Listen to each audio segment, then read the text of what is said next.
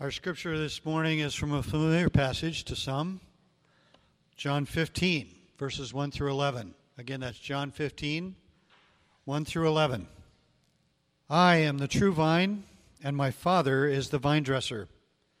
Every branch in me that does not bear fruit, he takes away, and every branch that does bear fruit, he prunes, that it may bear more fruit. Already you are clean because of the word that I have spoken to you. Abide in me, and I in you. As the branch cannot bear fruit by itself unless it abides in the vine, neither can you unless you abide in me. I am the vine, you are the branches. Whoever abides in me and I in him, he it is that bears much fruit, for apart from me you can do nothing. If anyone does not abide in me, he is thrown away like a branch and withers, and the branches are gathered, thrown into the fire, and burned.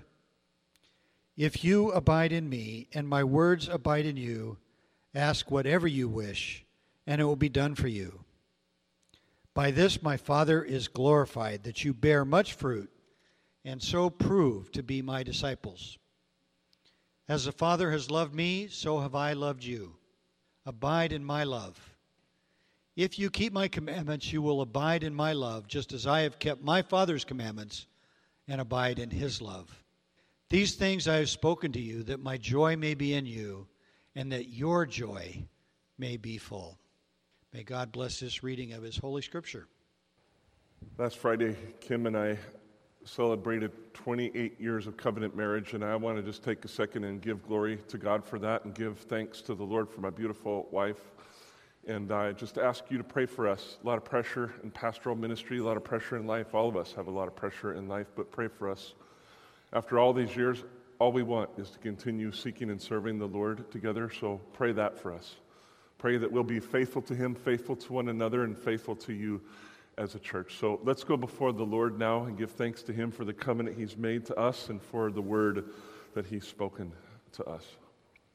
Father, the covenants that we keep together, even the sacred covenant of marriage, are just a mirror and a shadow of the great covenant that you have made with your people. Oh God, you are the best, most faithful, most steadfast, loving husband in heaven or on earth. And someday, Lord, every single eye will see that, every single knee will bow before you because of that, and every tongue will confess that Jesus is Lord, demonstrating the faithfulness of the Father. Every tongue in heaven and on earth and under the earth will confess this to be true. So we thank you, Father, for your covenant with us. We thank you for the privilege that some of us have to be in a covenant of marriage together. I thank you, Father, for 28 years that you've given to Kim and I. You have been so good to us, Lord. You have been so gracious to us. I love you for my bride. I thank you so much for all these years of seeking you together and serving you together. And I pray for strength to take another step in faith together. And for what you will do in us and through us in the midst of this congregation, I give you my thanks and praise. And now, Father, as we go to your word, I pray that you would give us sight. I pray that you would give us insight. I pray that you would speak to us. I pray that you would enlighten our path. I pray that you would show us the way of life that you want us to live. And I pray that you would make us more and more fruitful as we see what you're calling for in life and as we walk in that way. For what you have already done this morning and for what you will continue to do, Lord, we give you our thanks and praise in the name of Jesus Christ our Lord. Amen. We're continuing this morning in our series called Growing Up into Christ. It's an unusual thing for us to do a topical series, but we want to take a few weeks to recast the vision of our church and to set our eyes on things not just that are important to us, but on things that are important to God himself. We want to see what God sees when he sees the church so that we can commit ourselves to the things that God would truly have us commit ourselves to. And so to that end, we began a few weeks ago by looking at Ephesians 4, 1-16, and what I think is probably the most glorious vision of the church in the whole Scripture. It's really an amazing picture, and I want to encourage you to keep looking there, keep pondering that picture, keep asking the Lord to help you see what he sees when he sees the church, because if you see what he sees, I promise you it will change the way you live. It will change the way you think about your personal life. It will change the way you think about your relationship to your brothers and sisters in Christ. Will change the way you think about a whole lot of things. So please just keep pondering that text, and please keep asking the Lord to give you sight and insight. Last week we began to talk about the importance, the profound importance of the Word of God in the life of the church. And somewhere along the way I said that it's so profound, this relationship between the Word and the church, that if you take out the Word, you lose the church for sure. The Word of Christ and the person of Christ can be separated, but they cannot be divided. They cannot be. If you choose Christ over His words, you've lost Christ. If you choose the words and you forget Christ, you've lost Christ. Both of these things go together, beloved. His word and His being are one thing, and it's vital to the life of the church that we be a people of the Word. We cannot be the church without being rich in the Word. And so we pondered Paul's exhortation to us last week, given to every single man, woman, and child who has put their faith in Christ. This is not just for the leadership, although the leaders ought to be leading in being rich in the Word. We shouldn't just be people who like position and influence. We should be people who lead in our way of life. But the Lord has called all of us to be rich in the Word. Every single one of us, man, woman, and child, everyone who has put their faith in Christ. Here's what Paul said.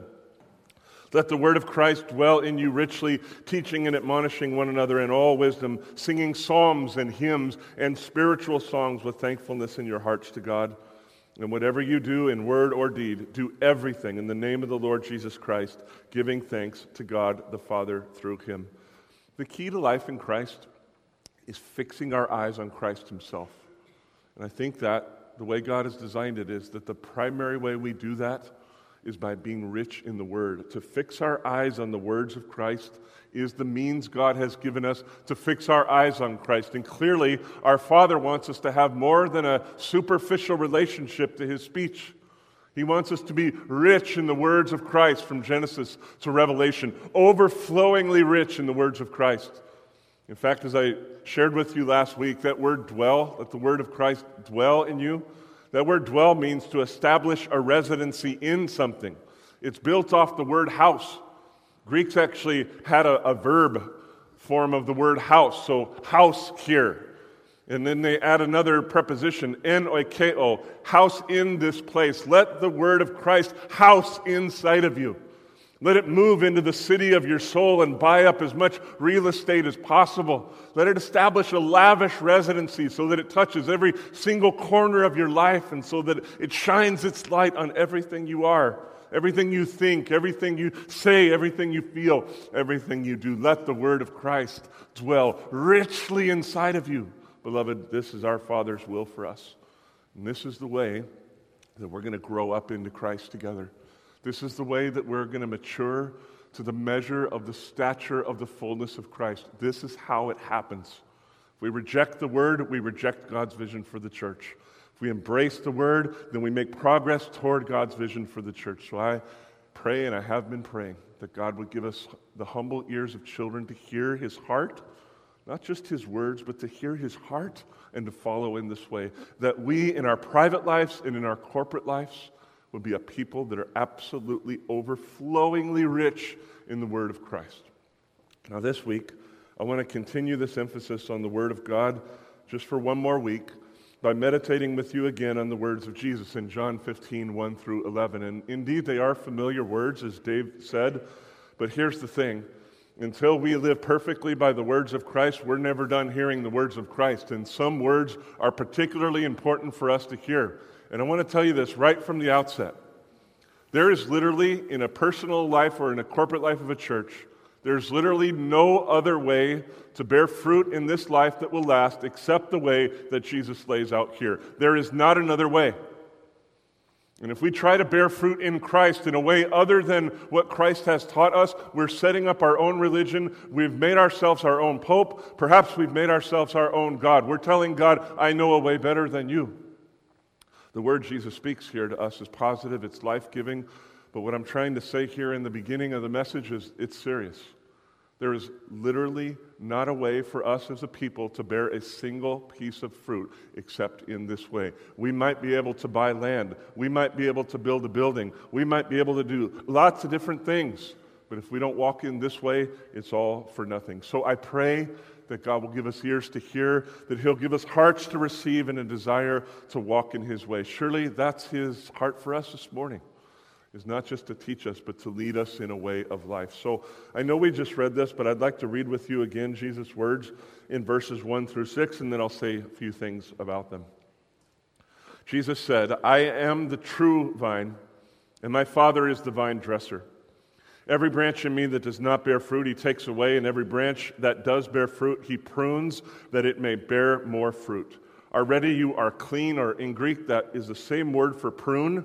So already you are pruned because of the word that I have spoken to you. Abide in me, and I in you. As the branch cannot bear fruit by itself unless it abides in the vine, neither can you unless you abide in me. I am the vine. You are the branches. Whoever abides in me and I in him, he it is that bears much fruit. For apart from me, you can do no thing, not a single thing. If anyone does not abide in me, he is thrown away like a branch and withers, and the branches are gathered, thrown into the fire, and burned. Jesus begins in this chapter by laying a metaphor before us, one that to me is stunning and that is very awe-inspiring because it's a display of the extent of his humility.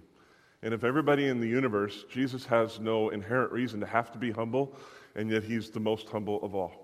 Jesus pictures himself as a vine. He pictures his Father as the vine dresser, which means that he's picturing himself completely subject to the sovereignty of the Father. He's picturing himself as completely submitted to the word of the Father. And this ought to take our breath away. Because we know that God is one God in three persons. He's God the Father, God the Son, God the Holy Spirit. God the Father, God the Son, and God the Holy Spirit are equally God. Jesus is God. There's nothing about him that is not God. Everything God is, Jesus is, which is why he could say, if you've seen me, you've seen the Father. He is God. And yet, as the one with absolute power in heaven and on earth, he's willing to submit himself to the Father. The level, the height of his glory and the depth of his humility seen together ought to take our breath away, beloved. It ought to stun us. Jesus, as a man, was willing to submit himself to the Father and do only what the Father showed him to do, say only what the Father gave him to say. I am a vine, my Father is the vine dresser. This picture is important to us because it's a picture, I think, of the life that Christ wants us to live. Now, to help us better understand why Jesus compared himself to a vine, can you keep your finger here in John 15, because we'll come back quickly. But please turn with me to Psalm 80. I just love how the Lord works. I was just minding my own business the other day, having my quiet time and reading in the Scripture, and I had made a note somewhere in my Bible about Psalm 80, so I went over to see why I made that note, and I read these words, and I just thought, Lord, you amaze me. I mean, you happen to know that on that particular day in my reading, I'd be in that particular place, see this note, come to this psalm, and see the connection between it and John 15. Psalm 80 was written by a man named Asaph. He was the primary worship leader of the nation of Israel under the leadership of King David. And here's what he wrote. I want to start in verse 8, and I'm going to read to verse 19. You, God, brought a vine out of Egypt. You drove out the nations and planted it. So he's talking about Israel. You cleared the ground for it, and it took deep root and filled the land. The mountains were covered with its shade, the mighty cedars with its branches. It sent out its branches to the sea and its shoots to the river. Why then have you broken down its walls, so that all who pass along the way pluck its fruit? The boar from the forest ravages it, and all that move in the field feed on it. Turn again, O God of hosts. Look down from heaven and see. Have regard for this vine, the stock that your hand planted, and for the son whom you made strong for yourself. They have burned it with fire. They have cut it down. May they perish at the rebuke of your face. And now I believe in verse 17, he turns to talk about Jesus himself. To this point, we've been talking about Israel as a vine, and now this is why Jesus said, I'm the true vine. Listen now. But let your hand be on the man of your right hand, the Son of Man, whom you have made strong for yourself. Then we shall not turn back from you. Give us life, and we will call upon your name. Restore us, O Lord God of hosts. Let your face shine, that we may be saved. Jesus compared himself to a vine and called himself the true vine because he is the long-awaited, immovable vine of God. A vine was a common metaphor in those days for a tree of life, if you will, a thing that gives life. When we think about grapevines, we normally think about wine, and that brings all kinds of connotations to our minds, but there's more than wine involved in a grapevine, and even when there was wine involved, it had medicinal value, it had life-giving value. There was lots of reasons why the vine was used as a metaphor for life in that day, and so it's not a surprise that a vine was used to talk about Israel, and it's not a surprise that Jesus comes along and says that was a vine indeed. But that vine failed, and God himself poured his wrath out upon that vine. I came to be the true vine. I came to be the long-awaited, true, immovable vine of Israel, planted not only for the salvation of Israel, but also for the salvation of everyone who would believe in him from all tribes and tongues and nations on this earth. As people put their faith in him, then, they become one of the branches in the vine. They become one with the vine. They become not just artificially attached to the vine, but they actually get grafted inside the vine by faith. They become full of life because the vine is full of life. They become fruitful because the vine is filled with nutrients, fruit-bearing, life-giving nutrients. And since the Father is the vine dresser, he cares for that vine so that it bears as much fruit as possible. Every person that believes in Christ, that truly has put their faith in Christ, is part of this vine, and God's design for your life and mine is to make you as fruitful as possible for the glory of Jesus. So here's what the Father does. He takes care of that vine and he prunes it. For the branches that aren't bearing fruit, I think the idea we ought to get here is that they're branches that really seem to be attached integrally to the vine, but they're not. Inside, there's no connection. There's a superficial exterior connection, but there's no internal connection, and so the Father cuts them off. Judas is a great example of this kind of branch. He's a person that decided to follow Christ, but at the end of the day, Judas only wanted what he could get out of Christ. He never for a single second ever submitted his life to Christ, ever. Judas never for a single second believed in Christ, but from the outside it sure seemed like he did. He was the treasurer of the operation. He had position. He had power. He was sent out with the 72 to cast out demons and do all sorts of stuff. But Jesus knew from the beginning he was never truly deeply in the vine. The Father is gracious in cutting a branch like that off because it's sucking nutrients away from the rest of the vine, and he will do that. The Lord, especially through his Son, is more gracious than we could even begin to imagine. But, beloved, he is not to be played with. And people that seek to play with Christ, play with his name, play with the things of God, one day they're going to get a rude awakening when the Father comes and prunes them. Hopefully, that's not true of any of us in this room. Hopefully, there's none of us that are just pretenders. Hopefully, we're truly in the vine. But here's the thing. Even if you're truly in the vine, even if you're truly bearing fruit by faith in Christ, the Father's going to prune us too. It's going to happen because he's a good gardener. And I know nothing about gardening, but I have a wife that has about 7 green thumbs at least. So she knows all this stuff. She does all the research. And from what I get, the reason you prune is so that you can maximize the flow of resources to the branch so that it'll bear more and more and more fruit, right? Sometimes she prunes stuff and I say, I think you killed that thing. She didn't kill it. She actually was giving it better life. The Father will do this to us.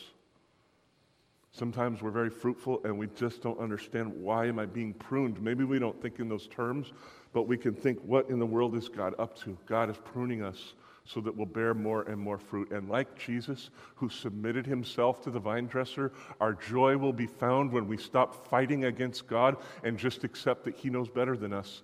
I think the one who created heaven and earth knows a little bit more than a singular creature that he created. And life in Christ will become joyful and fruitful and increasingly so as we learn, like Jesus, to simply submit to the vine dresser. Now, ultimately, the thing that causes a person to put their faith in Christ and become part of this immovable vine is the word of Christ spoken over us. Look at verse 3. Jesus said to his remaining disciples, Judas was already out of the upper room. He was gone.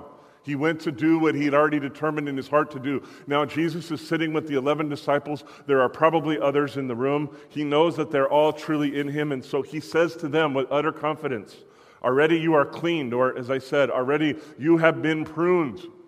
The Father is pruning you, proving that you are a true branch. Why? Because of the word that I have spoken to you. Not because of a decision you made about me, but because of a word I have spoken over you. He's talking about the gospel. He's the giver of physical life. He is the giver of eternal life. He's the one that makes the Father known. Here's what Jesus said earlier in his ministry. All things have been handed over to me by my Father, and no one knows the Son, Jesus Christ, except the Father. And no one knows the Father except the Son, and anyone to whom the Son chooses to reveal him. If you know God the Father, God the Son, God the Holy Spirit, it's because by the will of the Father, the Son made a decision to open up your eyes, to soften your heart, to allow you to see the glory of God and gain eternal life, to put your faith in him and become one with the vine.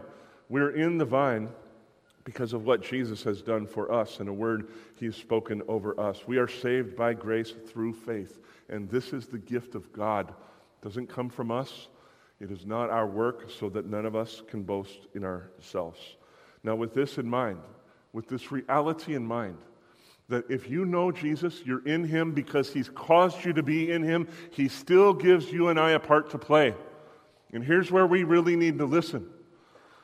Because God is putting this metaphor out before us. I think it's helpful to put it in the form of a metaphor. It's a memorable way to communicate. But he's tried to help us thus far to understand how life works with him, and now he's given us a part to play. We're not like a branch in a vine in this way. We have a will. We can make decisions. We think. Literal branches don't think. This is just a metaphor. We are thinking, living, breathing branches. And so with that in mind, our Father has given us a part to play. Jesus said, given what I've done to you and the word I've spoken over you, I want you to abide in me.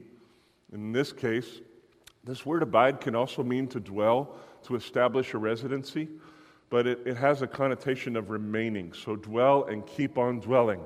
Believe and keep on believing. Put your faith in Christ and keep on putting your faith in Christ. We don't just believe in Christ once in our lives and then move on to other things. To be truly saved means that we live by faith in Christ. Every day of our lives, we live by faith, we live by faith, we live by faith, we live by faith. And even when we fail, even when we fall, like King David, we run to him and say, oh God, I have sinned. Forgive me my sin. And when we do that, Jesus promised us something. He said that if you will confess your sin, I will cleanse you of all unrighteousness. I will forgive your sins. I will do that. That's what it means to live by faith, even in the midst of failure. To abide in Christ is to press on in believing in Christ. And Christ has called us to do this because he wants us to be an active participant in the work of sanctification in our lives. He wants us to be a branch that craves the vine. He wants us to be a branch that wants to be in the vine. He wants us to be a branch that doesn't just relate to him because he can rescue us from horrible things and deliver us into good things. He wants us to be the kind of branch that clings to him because we love him. Come what may, we love him. I try in every way I can think of. Even Kim and I have known each other for 30 years, been married for 28 years now, but I try in every way I can think of to make sure she understands something, that I love her, the human being, Kimberly Susan Handren. I love the person. I meant it when I said in sickness or in health, in riches or in poverty or whatever else our vows were. I meant that because I love her. She's the one that I want. Come what may, I want to live my life with this woman of faith. This is the heart God wants for us. He wants the branches of the vine to want him, even as he has wanted us. And of course, we only love the Father because he has first loved us. Of course, that's true. Our love for him is nothing more than the reflection of the light upon the moon. The sun is the source. The moon just receives and reflects back. Of course, that's true. But Jesus wants willing vines. He wants passionate vines. or branches, I mean. So he says something to us that stretches me every single time I read it, because I'm not sure that all the way in the depths of my heart I really believe this, because if I did, I think I would act differently in life. He said that because of the nature of this relationship, apart from me, you can't do a single thing. The word nothing in Greek means nothing. That's what it means. No thing. Not a single thing.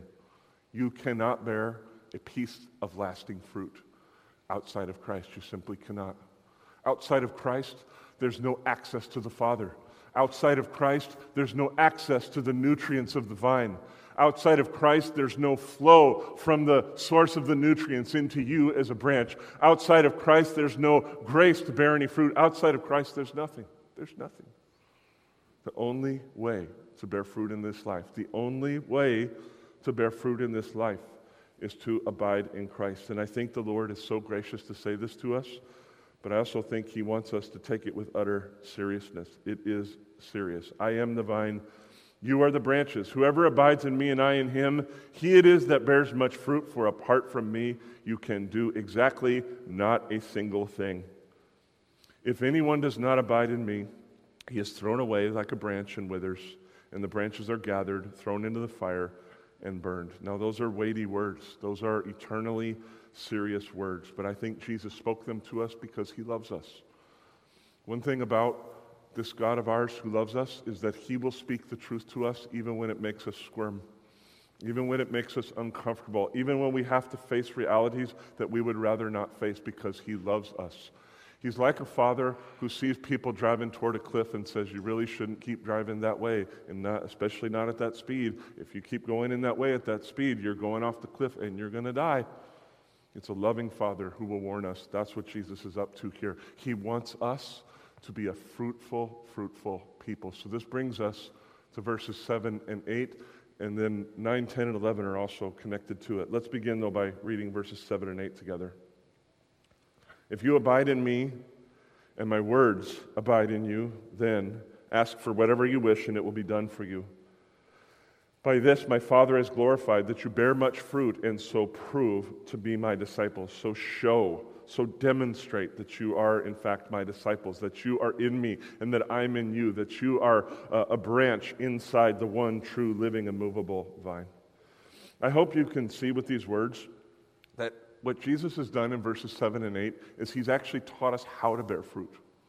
I've said to you thus far that the only way to bear fruit is to be connected into the vine. In verses 7 and 8, Jesus is actually telling us how. And I want to repeat to you again, there is only one way for this to happen. If you try to make this happen another way, you will fail. Maybe on this earth you'll produce things that look like fruit, but when you get to God, Paul says that our works are going to be tested before the Lord, and the things that were of the flesh are going to burn to the ground. They're going to dissipate. Everything that's of the flesh will not exist past our day of judgment, past our day of answering to the Lord. In that passage, Paul clearly has in mind a saved person who has done some things in the Spirit and done some things in the flesh, but he's trying to encourage us to do more and more things in the Spirit, because all the things in the flesh are going to go away anyway. It's going to go away. There is one way to bear lasting fruit, beloved. It is to be absolutely rich in the Word and then to pray by the Word. That's how. When we're rich in the Word and we pray by the Word and we walk in the will of God, all of a sudden fruit begins to pop up. Some fruit may be impressive to other people. Some fruit is not even visible to other people. That is an irrelevant thing. Doesn't matter. Doesn't matter what other people think. What matters is that our Father knows we have borne true, genuine, and lasting fruit in the way that He has willed fruit to come about, namely through a relationship. Through a relationship. So this is why Jesus begins by calling us to a sort of double abiding, if you will. There's a two-way street here, two-way abiding. First, he says that we ought to abide in Him. We ought to remain in Him by faith. We ought to believe in Christ and keep on believing in Christ. And we've already seen that this faith comes as a gift from God. God will supply all we need, but He wants us to willingly put our faith in Him, and we have to fight for that. Even that great prayerful man, George Mueller, who spent hours a day in prayer, He said some days he had to fight for more than an hour to get his heart to turn toward God. We have to fight sometimes, beloved. We have to fight the fight of faith, but God will give us all that we need to do that. And then Jesus said, as you abide in me, I also want this to happen. I want my words to abide in you. Oh, how significant that is for the life of any individual believer, and especially for the life of a church. How significant that is. We all know that the primary way Jesus dwells in his people is through his Holy Spirit.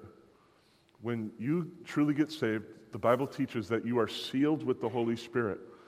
So much so that Paul says that if you do not have the Spirit of Christ, you do not belong to Christ. To know Christ is to know God the Father and to know the Holy Spirit. We are sealed, we are indwelled by Christ through his Holy Spirit. But tangibly speaking, the way that Christ dwells in us, speaks to us, guides us, is through his words. I think it's very important, again, to say we can distinguish between who Jesus is and what he has said. We can distinguish between his being and his speech, but you can't divide these things. You can distinguish between who Jesus is and what he said, but you can't divide them. If you try to have only Jesus and reject his words, you will not have Jesus. You will have a God of your own making. If you try to embrace the words like some Pharisees and Sadducees did, we're going to make so much of the word and forget about God. You neglect God himself, well, you lose everything. You also lose everything. For Christ to dwell in us means that we are living by faith in him and allowing his word to dwell richly inside of us. We're allowing the nutrients of the vine to flow into us. And unlike a natural real branch, we have a will that needs to be exercised. We have a will that can open up the door to the nutrients coming from the vine into the branch. And Jesus says, open that door wide. Let my word dwell richly in you. The word of Christ is the nutrients flowing in the vine. The only way to bear fruit is to let that nutrient come into the soul. It'll pop out in the form of fruit eventually in God's way and in God's time. But it must begin, beloved, it must begin with allowing Christ's words to dwell richly in us. And then, on the foundation of this double abiding, Jesus makes a pretty astonishing statement. But I want to just put it to you this way, that all he's saying to us is that as my word abides in you and you abide in me, I want you to learn what it means to talk to me constantly. Now, if prayer in the mind of Jesus, and like when Paul said that we ought to pray without ceasing, if prayer in the mind of Jesus and in the mind of Paul was just a set-aside activity where you stop everything else you're doing and either go sit down somewhere or kneel down somewhere and pray, if that's what was in mind, praying without ceasing would be an impossible command. But Paul and Jesus himself had something different in mind, and that is constant communion with God. Or as I like to put it, constant conscious communion with God. God is trying to get us to come into the place where we're always conscious of the fact that we are in relationship with him through Jesus Christ. He wants us to talk to him. And here's how he wants us to talk to him: on the basis of his speech to us, on the basis of his words. The way that God's side of the conversation is stabilized is through the written, revealed word of God. If I'm communing with God by the Word, I don't have to wonder, am I truly sensing God or am I just sensing something else? Is it just my flesh or is it another spirit? Well, if I read the actual words of God and I breathe them back in prayer to God, I can know that I've heard from God and that I'm praying according to the will of God. This is the vision Jesus has for us. He makes a stunning promise. If you abide in me and my words abide in you, ask anything you want and it will be done for you. I'm not going to back off on that promise. That is an astounding promise. But we have to understand that the condition of it is that our minds, our affections, our desires will be so shaped by the word and will of God that we would learn to pray in a way that's pleasing to God. Let me put it to you this way. The word of God is the fuel of prayer that is pleasing to God. Please hear that. The Word of God is the fuel for prayers that are pleasing to God.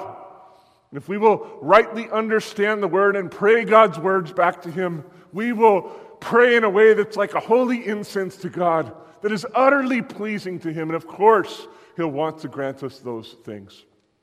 Kim and I heading into our 29th year here. We could ask the Lord for all kinds of things, but what I really want is the things He's already revealed in Ephesians chapter 5. I want to be a husband to my wife in the way that Christ is a husband to the church. I want to learn what it means to die to my very selfish flesh, always wanting to get my way and have things on my terms. I want to die to myself and serve this woman with all my heart so that she can grow in holiness and come into the fullness of God, of what God wants her to be. And of course, she wants to play her role in the marriage as well. If I pray for God to do that in me and to do that in us, that's a prayer that's pleasing to God. If I pray, oh God, in 29th year here, we still don't own a house. We want a house. We want this. We want that. We want this. We want that. Maybe God will be pleased to hear that. Maybe He won't. I don't know. But if I pray according to His word, I can know for a fact that God is going to fulfill those things in His time and in His way. He's trying to teach us, beloved, that the word of God is the fuel for prayers that are pleasing to God. Let me put it to you this way. In John 15 here, Jesus is trying to teach us how He lived the life that He lived. I said to you so many times in the 2 years we were in the Gospel of John that Jesus only spoke the things the Father gave Him to say. He only did the things that the Father gave Him to do. I want to now be as clear as I can that I think the primary way even Jesus Himself discerned the will of God for His life was by being rich in the words of His Father. Think about His interaction with Satan. He didn't just do battle with Satan mano a mano, if you will. Jesus is God. He could have just rebuked Satan and told him in that desert of temptation to do anything he wanted Satan to do, and Satan would have been obligated to obey him. Jesus took the words of the Father and quoted them accurately, powerfully, decisively. So many times when Jesus said things and did things, there are direct drawing upon the Holy Scriptures. And Jesus is simply trying to teach us to live as He lived. And what I hope and pray that we'll have eyes to see is that there is not another way to make something of our lives. There's not another way. The Lord has a will for each of us that's unique to each of us. But whatever God has called you to do, the only way you will ever bear any lasting fruit is in this way, being rich in the Word and learning to converse with your Heavenly Father on the basis of His words. That's the way that we bear fruit. This is the kind of church that we want to be. I don't really care a whole lot about the numbers of the church, about all the programs and all this stuff. I want people to know Jesus. You're going to see when we get to those 4 weeks on evangelism that I'm burning with passion for our church to be used so that more and more people can come to know Jesus. I want that. But I don't lust after numbers and buildings and all that stuff. Those things are secondary things. What I care about is that at the heart of our church, we would hear our Lord and follow Him this way, because that's the path to bearing fruit. As an individual, in your families, in your community groups, in the church as a whole, in the city, wherever God sends you in the world, this is the way to bear fruit. So may God give us ears to hear. May He give us eyes to see. May He give us a will to bow toward His will. Now, as I've already said, this way of life that Jesus has laid out before us is utterly dependent upon building a life that's rich in the Word. So now we come to the super practical question, how do we do that? And to answer that, I want to ask you to take out that blue insert in your bulletins again. I put that in there last week. I wanted you to see it again this week because I want to see a couple more things about it. I'm not going to go into a lot of detail, but I do want to give you some counsel, and I do want to encourage you in the way. And especially if you're an elder, if you're a deacon, if you're a community group leader, if you're a team leader, I want to call you to lead in this church by your way of life. Show our people how to be rich in the Word by being rich in the Word. That's how we do it. So I don't want to go over all these things here. I do want to point out that there are 7 aspects there. There are 7 habits, disciplines that can be developed to have a life that's rich in the Word. If you took this seriously and sought to integrate all these disciplines into your life, I do want to tell you, it could take you a year, maybe 2 years, to fully integrate these things into your life. So I don't want you to look at this list and just feel overwhelmed. I don't want you to look at this list and say, well, that's just too much, I just can't do all that, and just give up, because I can understand that sentiment. Please just don't do that. Just focus on one thing at a time and take the next step. That's all you need to do. As you think about what God would have you do in the rest of 2019 and then in 2020, look at one or two of these disciplines, pick one or two, give it all you've got, and when those things are really established in your life, go on to the next thing. Don't feel like you have to hurry in this. Our Father is unbelievably patient, unbelievably gracious, unbelievably capable to lead us in the way. And different ones of us have different callings, so please don't be overwhelmed. Just focus on something, take the next step. Focus on something, take the next step. Focus on something, take the next step. And while it would be a good thing to take that step alone, it would be even better to take that step together. So I want to encourage you to take that little handout and something else I'm going to show you in a few minutes, and look at it together as a family. Look at it together as a community group, or find a friend or two in Christ that you can do this together with. Doing it alone is a good thing. Doing it together is a really great thing. So please do things together. With that, I just want to say a few words about the first four disciplines, and then I'll pray and bring our time today to a close. With regard to hearing the Word, as it says there in the handout, we need to hear the Word of Christ because this is how faith is born. This is how faith is nourished. This is how faith grows. Faith comes by hearing. Hearing comes by the words of Christ. And there is ample opportunity in our world to hear the Word of God itself read out loud through apps or computer programs or whatever. But I think here Paul's actually talking about the public preaching of the Word. He's talking about the Word being unfolded and explained in the sight of people. And so as you think about developing a life of hearing the Word, I want to encourage you to begin with the live preacher, the live shepherd that God has given to you as a people. Whether I'm the one preaching here or Pastor Kevin or somebody else is in this pulpit, I want to encourage you to put a priority on what happens from this pulpit right here. Recently, a young man in the ministry wrote an article that said, "I'm a better pastor for my people than John Piper or Tim Keller." And I was so grateful that John Piper responded to this man publicly and said, he's right. And here's what was meant by the original article and by Pastor John. It's not a bad thing, not a sin at all to listen to your favorite famous preacher. Nothing wrong with that at all. I love John Piper. I love him with all my heart. He's a brother and a father in the faith to me. I love him. But what God has intended for his people is to be preached to by a shepherd who actually knows you. John said in his response to this guy's article that he's right. I have a broad love for the body of Christ, but I don't know the people in your church. And God has designed the Word of God to be preached to the people of God through a shepherd who knows you and cares about you in a personal way. Maybe not incredibly individually, but in a personal way, who cares for you. So please don't hear me saying not to listen to other preachers. I'm just saying start here. And when you think about coming to church week in and week out, I want to encourage you to be as intentional as you can, be aggressive in this as you can. Come listening to every sermon and looking for three things.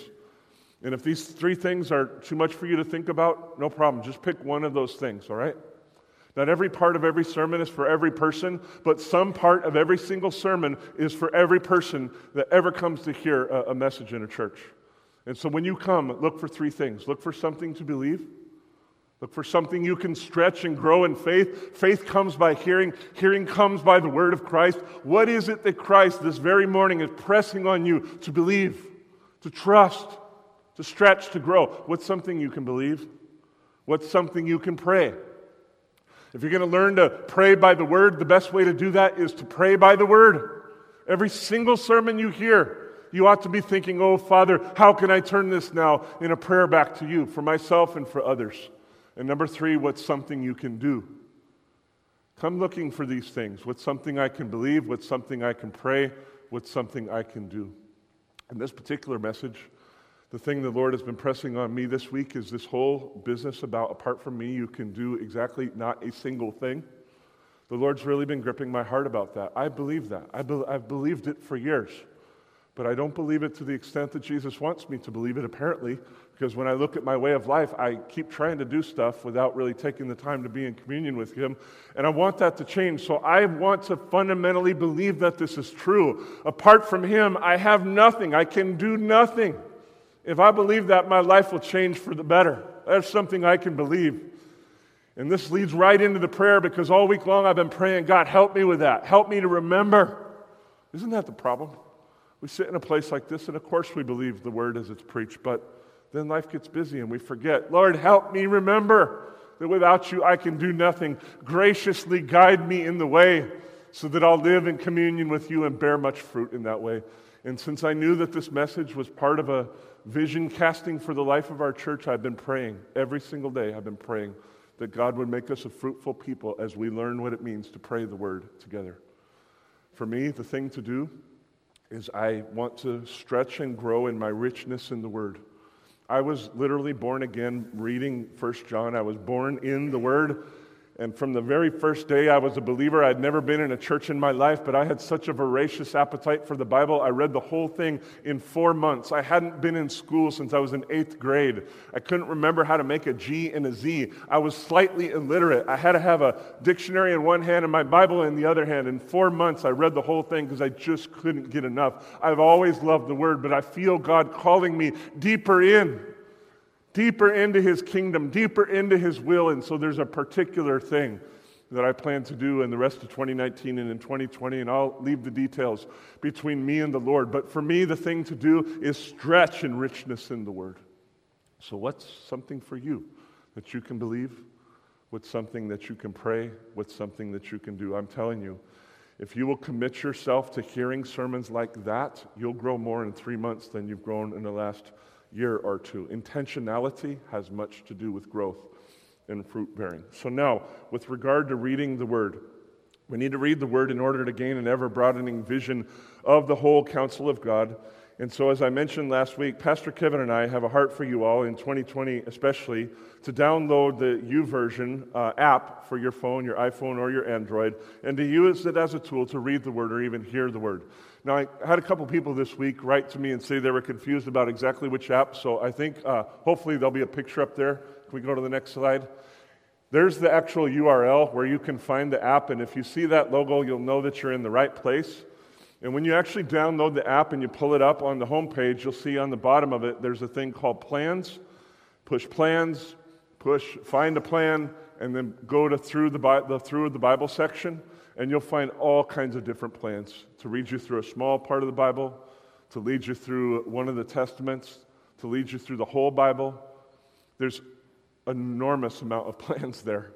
They go anywhere from a few days all the way up to 2 years. There's literally not a person who can't find a plan that would work for you if you just go there and pray about it. And Pastor Kevin and I want to encourage you to do that. One of the awesome things about this app is you can do it together. You can sign up for a reading program together and do this along with others to encourage one another and to be accountable to one another. And we really want to encourage you to do that. Kim and I have decided to go through the chronological Bible plan next year, and you're welcome to join us if you want to do that. Pastor Kevin is going to do the Discipleship Journal One Book at a Time plan next year, and you're welcome to join him if you want to do that. But whatever plan you make, as your pastors, we don't care so much about what plan you choose. We just care that you choose a plan and be rich in the Word of God together. In order to be rich in the Word, we have to read the Word and trust the Lord. So please do that. Please listen to your loving pastors and at least give this app a try. If the app doesn't work, forget the app. There's plenty of other ways that you can find a Bible reading plan. Now, with regard to studying the Word, I just want to make one suggestion to you. The way I think about studying is that I read just to get a broad perspective, and when I read the Bible every day, I read pretty fast.